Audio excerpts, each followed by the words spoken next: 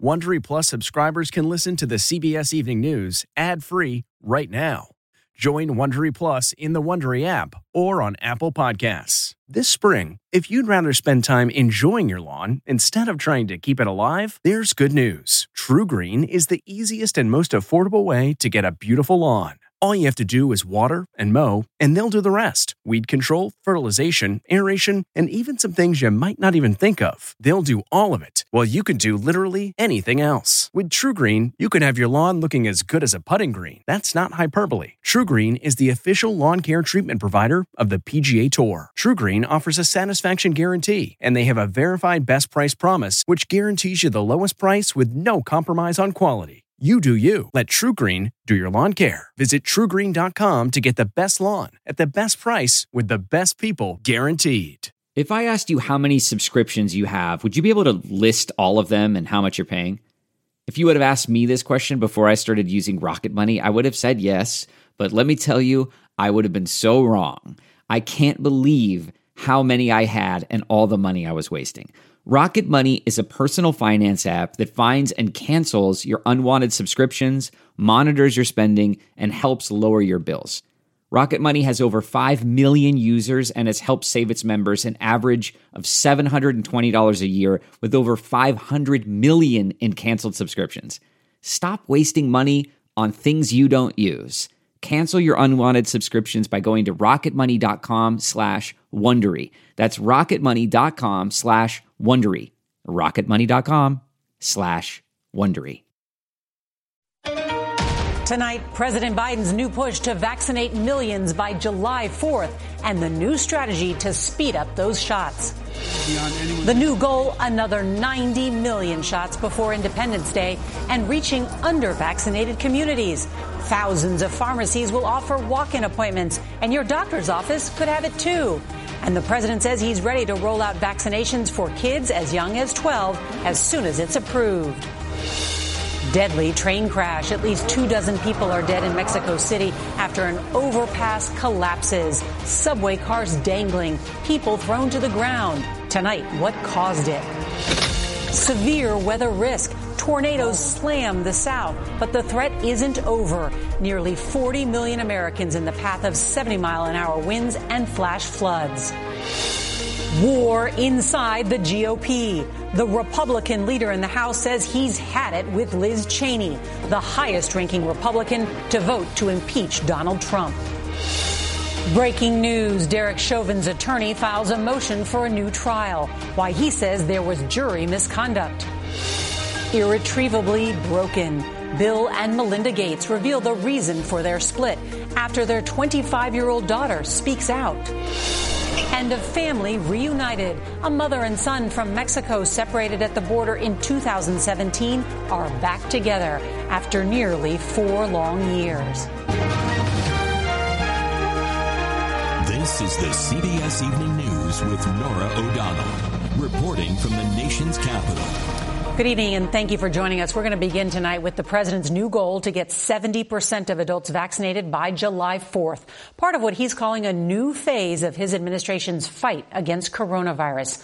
Tonight, the White House says the plan includes shifting doses to local pharmacies, adding walk-in appointments, and closing down those mass vaccination sites.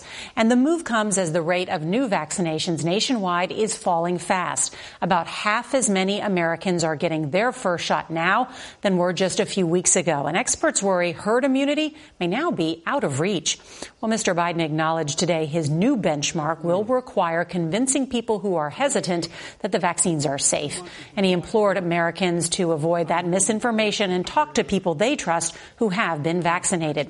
The president also suggested that the FDA will soon sign off on giving Pfizer's vaccine to children as young as 12, saying the White House is already working on plans to offer the shots to teens once it gets approved. Well, CBS's Mola Lenghi will have more on that in just a moment. But first, CBS's Weijia Jiang is going to lead off our coverage from the White House. Good evening, Weijia. Good evening, Nora. As the rate of vaccinations plunges, the administration is shifting its priority to making the vaccine easier to get than ever before, especially in rural areas. But the president said that the big hurdle is also convincing those holdouts to get the vaccine, arguing it's not only safe, but a lifesaver. President Biden once again pleaded with Americans to get a vaccine. We need you to bring it home. Get vaccinated. In 2 months, let's celebrate our independence as a nation and our independence from this virus. As of today, about 57% of the adult population in the U.S. has received at least one dose of the vaccine. President Biden is aiming to get that number to 70% by July 4th. He also set a goal to have 160 million adults fully vaccinated by then, compared to 105 million so far. The White House is focusing on 3 areas. Vaccinating 12 to 15-year-olds as soon as the FDA authorizes it, which is expected soon. Making it more convenient to get a vaccine with more walk-in appointments, pop-up clinics, and mobile units, and boosting vaccine confidence. I want to be clear. I've been saying this a long time, but I really believe this is not a Democrat or a Republican issue. But the demand for the vaccine is dwindling. The number of people getting a first shot or single dose is down 50% since peaking on April 11th, 2 days before the administration announced a pause on the Johnson & Johnson vaccine. At least 25 states told CBS News they did not order all the supply that is available to them for this week. Today, officials told governors that the doses they don't want would be reallocated to states with higher demands. The president said the decision to get vaccinated should not be difficult. People who are not fully vaccinated can still die every day from COVID-19. This is your choice. It's life and death. The president reminded young people who have been reluctant to get shots that it's not only about their lives, but protecting others. Weijia Jiang, CBS News, the White House. I'm Mola Lenghi in New York. As the Biden administration continues to plead with Americans to get vaccinated, tonight, Pfizer is preparing to seek full FDA approval, not just emergency authorization, for its adult vaccine, a step health officials hope will encourage more people to get a shot. I hope they do it quickly because people, when they hear it's still emergency use, they still have a little concern about how far you can go with it. A federal health official tells CBS News the FDA will also expand emergency authorization as soon as this week for the Pfizer vaccine to be used in anyone 12 and older, as children now make up 22% of all new cases, compared to just 3% a year ago. We have excellent vaccines to prevent this virus, and we should use them. This virus is still raging in this country. More than 3 million children have been infected with COVID. Hundreds have died, and thousands more have suffered from a related inflammatory disease. As many as 7 million young people could be protected by the beginning of the next school year if vaccine authorization expands. In terms of getting kids fully back into schools, I imagine this will only help. Yes, and you could argue that that we could mandate vaccines for high schools to make sure that we don't cause disease in not only those children, but in the teachers with whom they come in contact. 80% of people who are trying to decide whether to get vaccinated say they prefer to discuss it with their doctor first. New York is the latest of a few states nationwide supplying primary care physicians with vaccines. So I decided to come over here, get vaccinated because this is the only thing there is right now. So if not for your doctor, do you think you'd be getting the vaccine?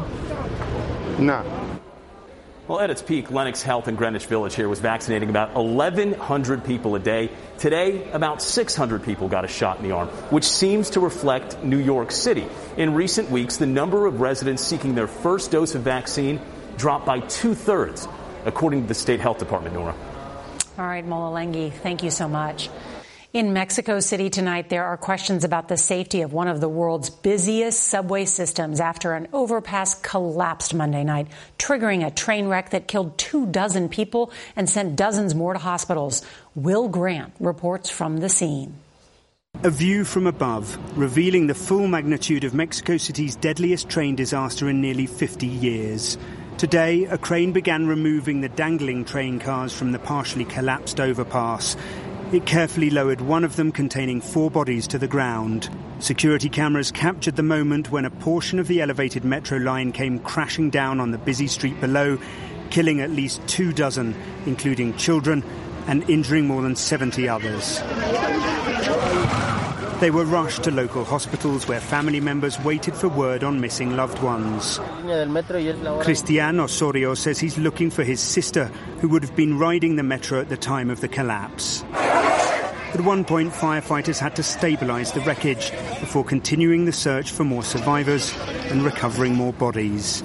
Mexico City has the second largest subway system in North America, behind New York City's, serving around 4 million passengers a day. This collapse happened on its newest line, which was completed in 2012, but which temporarily shut down just 2 years later for repairs.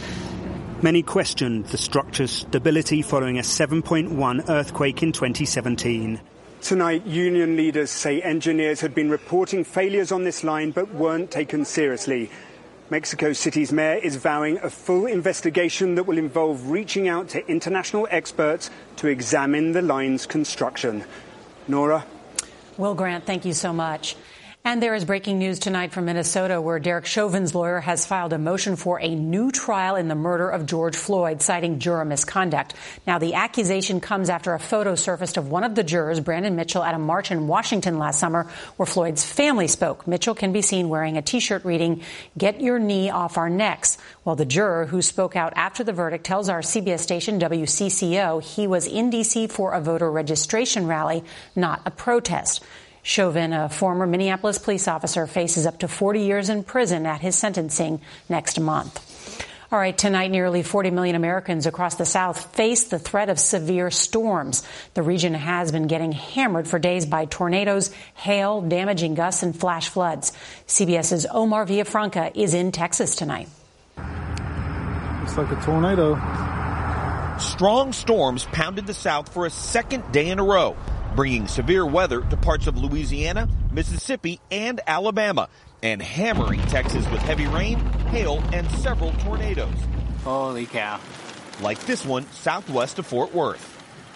In Waxahachie, witnesses say another tornado cut across a busy interstate, sideswiping several big rigs, forcing drivers to scramble to help people pinned by the wreckage. After the storm blew over the highway, it came this way and came across a residential area. You can see it flipped this mobile home over. Around 36 homes and businesses were damaged by the storm. Ellis County Judge Todd Little. Many barns, many things that were just, fortunately, no human life was taken, and we feel blessed for that right now. 8 people were treated at the hospital for injuries. The National Weather Service says the tornado that came through here was an EF2 with winds up to 120 miles an hour. And this is the kind of damage an EF2 can do. You can see the side of this house was ripped off. But let me show you what 120 mile per hour winds can do. This is a 2x4 that impaled this trailer. Now, 3 people and their 3 dogs rode out the storm in this house under the stairs. And Norah, we're happy to report the people and the dogs are all okay. That is some good news. Omar Villafranca, thank you. Well, tonight it is war inside the GOP as House Republicans clash with Liz Cheney. She's the chairwoman of the House Republican Conference over her repeated criticism of former President Donald Trump. CBS's Nicole Killian is on Capitol Hill this evening. Good evening, Nicole. Good evening, Nora. A rift has been brewing for months between House Minority Leader Kevin McCarthy and Congresswoman Liz Cheney. The number 3 House Republican has been an outspoken critic of former President Trump. She voted to impeach him after the insurrection and has accused him of perpetuating the big lie. Some Republicans want her removed from leadership because they feel she is becoming a distraction, but others, like Senator Mitt Romney, have come to her defense even after he was heckled by Utah Republicans Saturday. In a hot mic moment, McCarthy told a Fox News anchor off camera he's had enough. I think she's got real problems. I've had it with her. It's, I've lost confidence.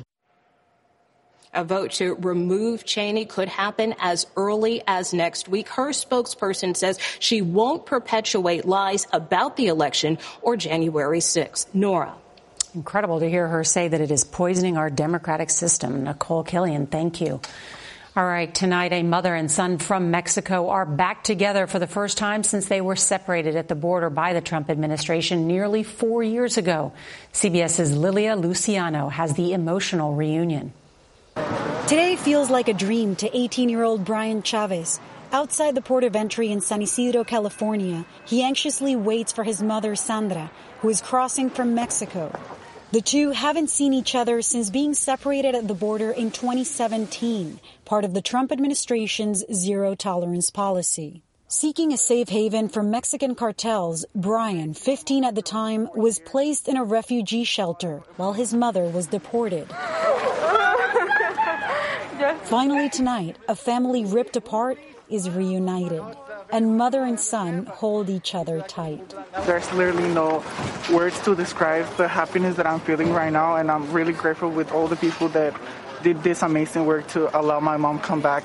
More than 5,500 families were separated under the Trump administration. More than 1,000 of those migrant children have still not been reunited with their parents. In February, President Biden created a task force to reunite them. What does a moment like this mean to our whole country?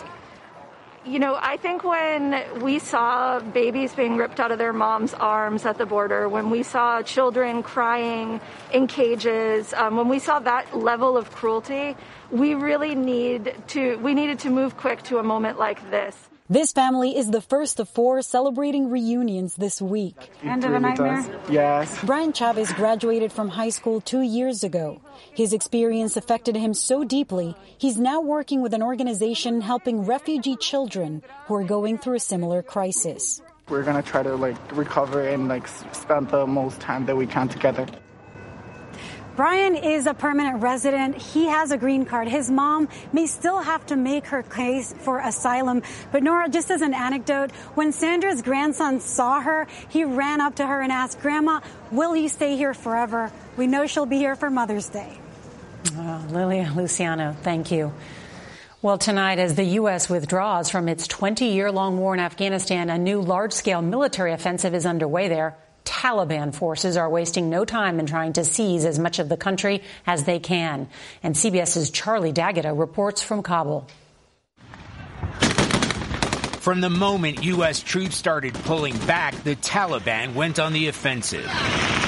A fierce firefight shows Afghan forces battling against Taliban militants trying to overrun an outpost in Laghman province. CBS News has obtained video of the Taliban in that very region, a show of force right on the doorstep of the capital, Kabul. The Afghan military told us coordinated Taliban offensives are ongoing in 20 provinces across the country, including volatile Helmand province, where U.S. troops handed over a base to Afghan forces just 2 days ago. Despite deploying elite Afghan troop reinforcements to the southern province, local leaders warned today that Helmand is on the verge of collapse. As the U.S. pullout got underway, we asked First Vice President Amrullah Saleh his prediction.